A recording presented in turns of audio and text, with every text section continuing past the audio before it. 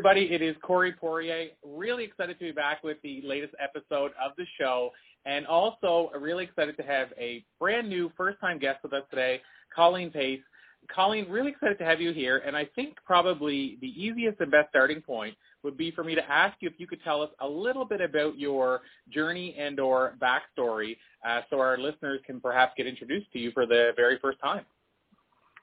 Hi, my name is Colleen Pace, and I've been a stunt performer for 17 years now, maybe a little bit over 17 years. I've always been interested in movies and film. Before that, I was trying to pursue a music career, and I met a coordinator, and I was all the right sizes and right fit for kids, so we just went from there. Been in movies ever since. Awesome. So that's not something I will say in interviews with now over 4,000 people. That's not something I hear every day, a stunt coordinator.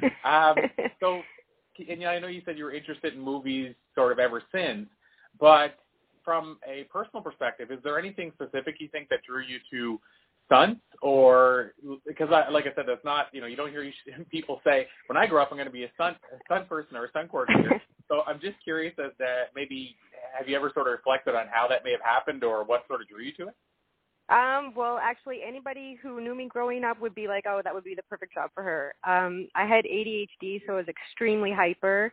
I couldn't settle down at all.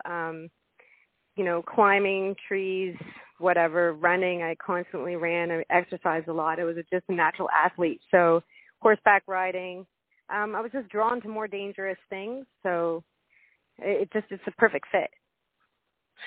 Awesome. And can you, I guess, share with us as well, Colleen, are there some specific movies that you've worked on that sort of really stand out or that, that kind of stand the test of time, or you say, you know what, that was such an amazing experience? Okay, so the weirdest thing about the whole thing is the fact that, I really do believe it's fate. So what happened was my mother used to work for the National Film Board before I was born, and my father was a stuntman in the Army before I was born. And anyway, my mother, when she was pregnant with me at the National Film Board, her boss threw her a baby shower, and that baby was me.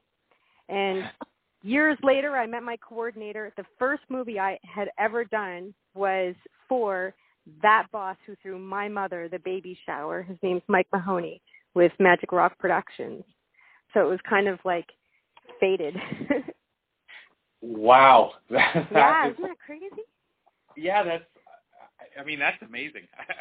I won't say the word unbelievable. I just think it's amazing. That's so cool. And not only that, sorry to interrupt. Oh, no. Go ahead. Not only that, but the movie was called Bailey's Mistake, and it was starring Linda Hamilton. And when I was a kid, I obsessively watched Terminator because she was the only strong lead female in any movie that I had ever seen where she was actually doing pull-ups. And you could see the muscle definition in her arms, and I was just so enamored by it. So it was just crazy that the first movie I had ever done, here I am, stuck up on a chimney doing lines with Linda Hamilton. I was like, this is crazy. And like you said, clearly meant to be. It was totally meant to be. So now, I guess the other side I'm curious about is why Nova Scotia and Canada, and I say that from a perspective of from the the film industry side. People, of course, always associate films and a large amount of film work with larger centers, like Toronto or New York or what have you, or LA. So, what sort of, I guess, is the connection for you to Canada and Atlantic Canada, and why have you sort of chose to carve things out there? Well, first of all, I'm from Nova Scotia, and so from Canada, and I just never had a desire to leave. I really like it here. And another thing is that, where I'm at here, there's very few of me in the stunt industry. I'm small. I'm a certain build. I have this amount of experience. If I go to Toronto or Vancouver or LA, then there's a million other people just like me, right? So here I really don't have that much competition. Wow, such a unique perspective, and I totally didn't think of that angle at all. So I love that. And so I guess, and you sort of mentioned it in passing, but in terms of how long you've been doing it, but when I was doing a bit of research for this, I saw that you've been a stunt double for everybody from Anne Heche to Pierce Bronson to Tom Selleck.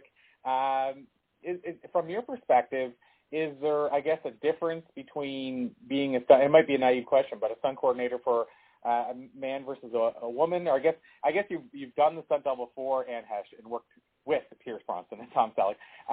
So I guess in terms of the experience you've had, is it, is there something that comes along with doing stunts for certain stars in certain movies that is different than others, or is every sort of, I guess, role or capacity the same other than the stunts being different? Does that make sense? Like, I'm wondering, if different productions, are the stunts a lot higher level because it's a higher production film, or does that factor in at all? I'm just kind of being naive to the industry. I'm just wondering how the whole thing works sort of behind the scenes, if you will. Yeah, that really all depends on the budget of the film. I mean, you could have a big actor in the movie who's kind of on a downslope, so there still might not be a big budget in the film, but you treat everybody equal. Like, you treat everybody the same. I could be in a scene with Linda Hamilton, or I could be in a scene with some, Joe Blow, but maybe they're going to be huge one day. So everybody, to me, in my eyes, is equal. And I guess the other side is, obviously, as a stunt coordinator and a stunt double, I guess obviously you want to care for everybody's scene in the same way. You're not going to go, okay, well, this is a big star scene, so I'm going to work harder on the stunt. I mean, obviously, First of all, you're going to care for your own safety, and secondly, you want to capture what you're trying to capture, regardless of who it is. Yeah, and my job really is to be a ghost. I go in there, and my job is to not show my face, to make it look like I am as close to the actress or actor as possible, and then be on my way. So, I just I'm just quiet, I do my thing, and then I leave.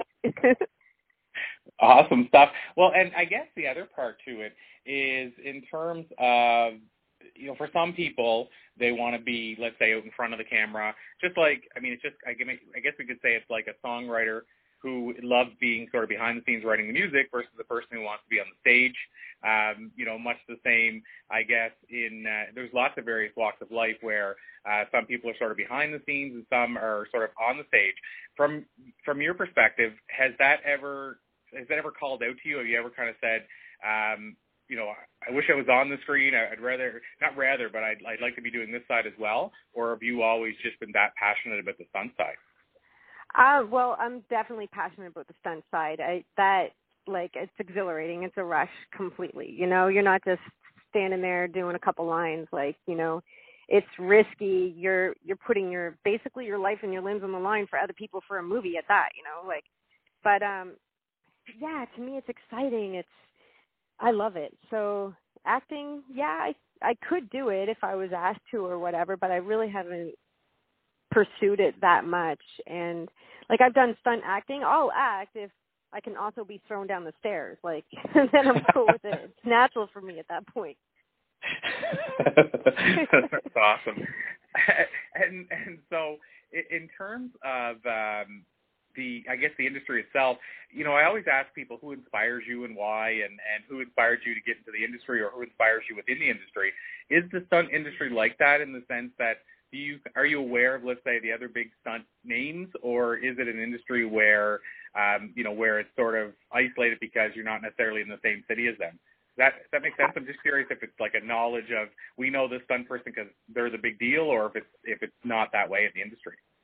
It is to a certain degree. I'm not very familiar with too many stunt coordinators, but one in particular, Randy Bolivar, he is the one that discovered me with, he owns Guardian Star Stunts Incorporated, and I owe it all to him. He's my saving grace. Honestly, I can't give props to anybody else but that man. He is the most awesome person. Wow, that's so cool. I mean, and obviously, as somebody who hasn't, I'm always interested in things that I haven't done or haven't had any experience with, because I've traveled a lot of different roads, and certainly haven't traveled anywhere near the stunt coordination role or road. And as I get older, I don't even know physically I could do it anymore. I seem to wake up with more aches than I used to. But you know, and this again is a question from somebody maybe trying to look behind the curtain a bit. But whenever you're a stunt coordinator, do you walk away and then the next day wake up in pain after a big shoot, or is it something where you basically learned and you have to learn how to sort of take the fall so that it's like it didn't even happen?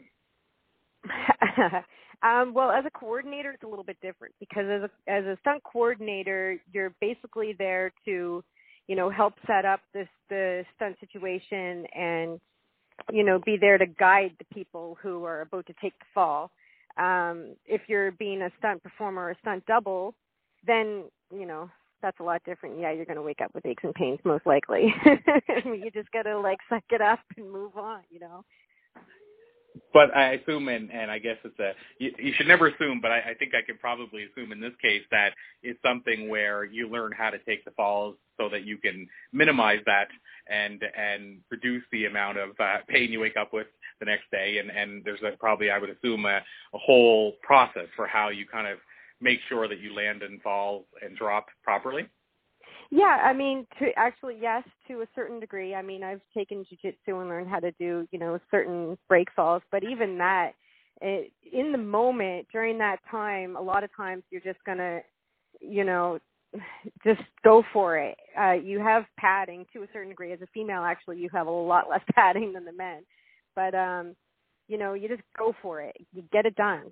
Do what they want. You don't want it to look too fake. You don't want to make it look too, you know, like this is set up for a movie, right? You don't want it to be stunty. You want it to look as real as possible. So for the most part, you just have to keep fit on a constant basis, right? Like I work out a lot with Kyle McNeil of Real Deal Fitness.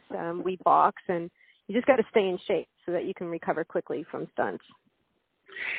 And so do you, and I know this is maybe a reaching question, but I'm curious, you know, how sort of far it goes in terms of the adrenaline and you know, enjoying that sort of high intensity.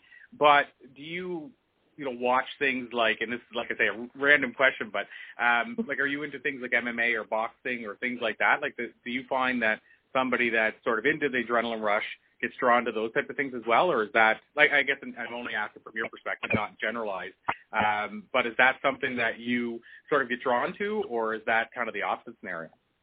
Oh, no, I'm drawn to it. Well, and I, like I said, I guess I was just curious because it seems like they would probably go hand in hand. And a while back we had, probably about a year ago, a UFC fighter who just retired, actually, Mitch Clark, on the show. And he's based out of Western Canada. And anyway, I was talking to him, and yeah, so he sort of got that adrenaline thing that carries over to other things. And then and we've had quite a few people that are sort of adrenaline focused or junkies on the show that they think it seems to carry over. So I was curious if it's something that does carry over from your perspective as well.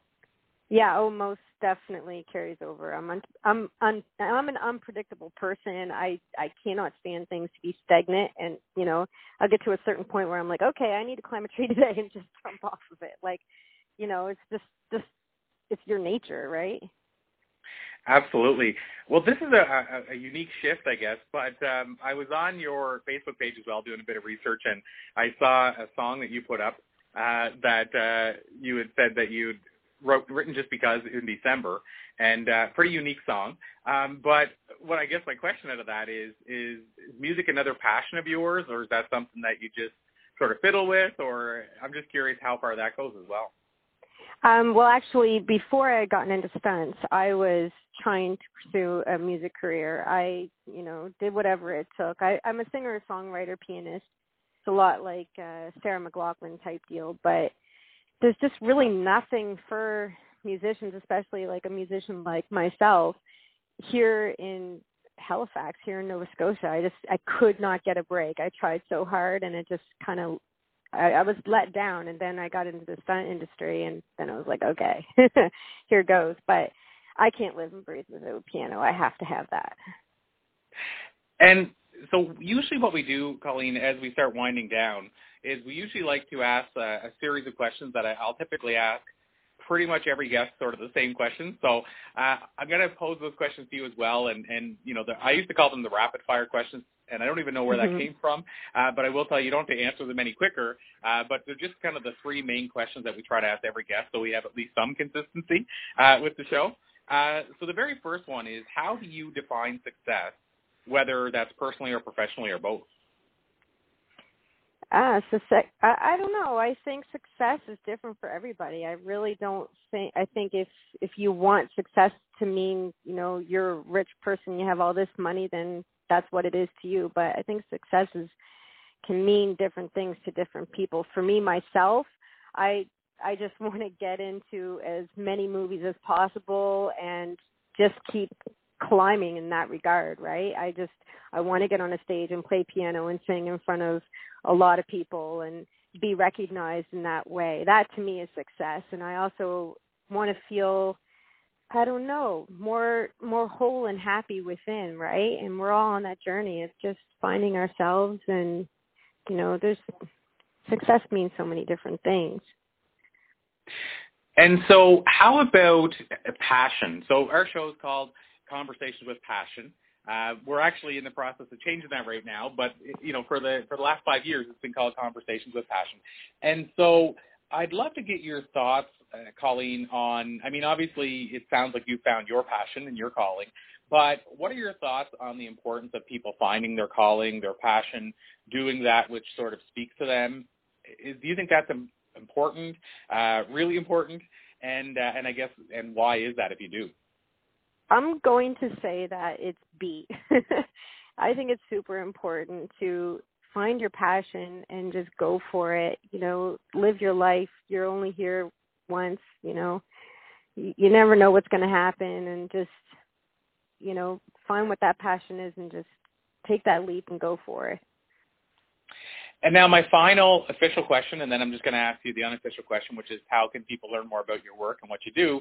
But the last official question is simply, if you could sit across from a younger version of yourself, and you can pick the age, Colleen, because you know where you were at those points in your life, but if you could sit across from a younger version of yourself, maybe a younger version that's struggling to find the answers, but you could give her one piece of or two pieces of life advice based on what you've learned in the years since.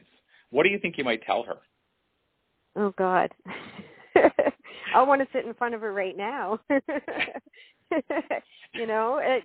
Honestly, don't change a thing. Yeah, life's a struggle. Frig, there's a lot of really hard things in life. Nothing's easy, but we learn from that, and you're going to have your ups and downs, and it's just the way it is, but you're going to get over it too. You're going to have good days and bad days like everybody, Enjoy the happiness.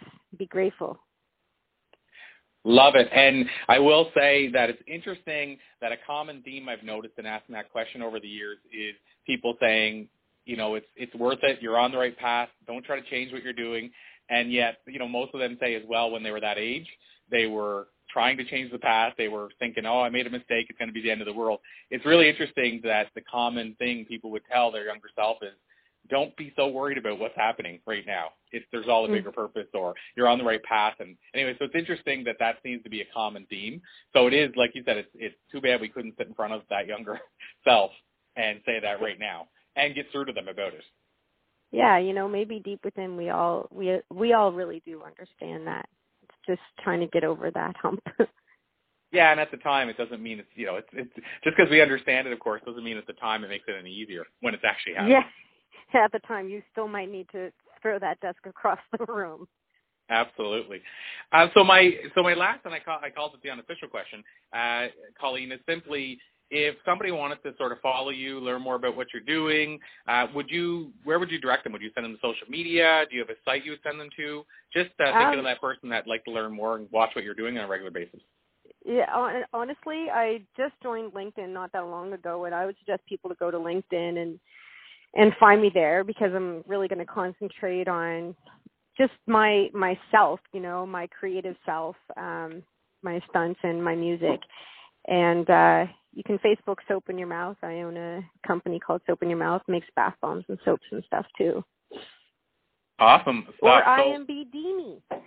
Oh, okay, perfect. And that's the for people that don't know, that's the film and television site. Is that correct? Where they list your credits and stuff and your bio and awesome. No, well, Colleen, this has been an absolute pleasure. With your permission, I might call it a to be continued so that we can bring you back on at some point down the road, because it's a really exciting area. And you know, I came into this sort of very naive. I purposely almost planned to not read a lot about stunts and stunt coordination because I wanted to be sort of surprised and then also sound very naive in my questions rather than sound like I knew what I was talking about, which I don't. Mm-hmm. But this has been an absolute pleasure. So thank you so much for making it all happen. And, of course, thank you for making it possible for some of these actors to walk away looking like they don't have a scratch whenever you're probably waking up sore that next day if it's the case where you're doing the double. So thank you for making all that happen for people. I'd love to chat again. Awesome. Well, thanks, Colleen. And as you mentioned, we'll direct people to your LinkedIn page to watch what you're doing. I'm going to go there myself and continue to watch what you're doing, and I'll watch on Facebook as well, and I'll go check out the soap page as well. And just, thank you so much for making some magic happen today, and keep on doing everything that you're doing. Thank you, Corey. Have a good day. Awesome. You too. Thanks so much, Colleen. All right. Okay, bye.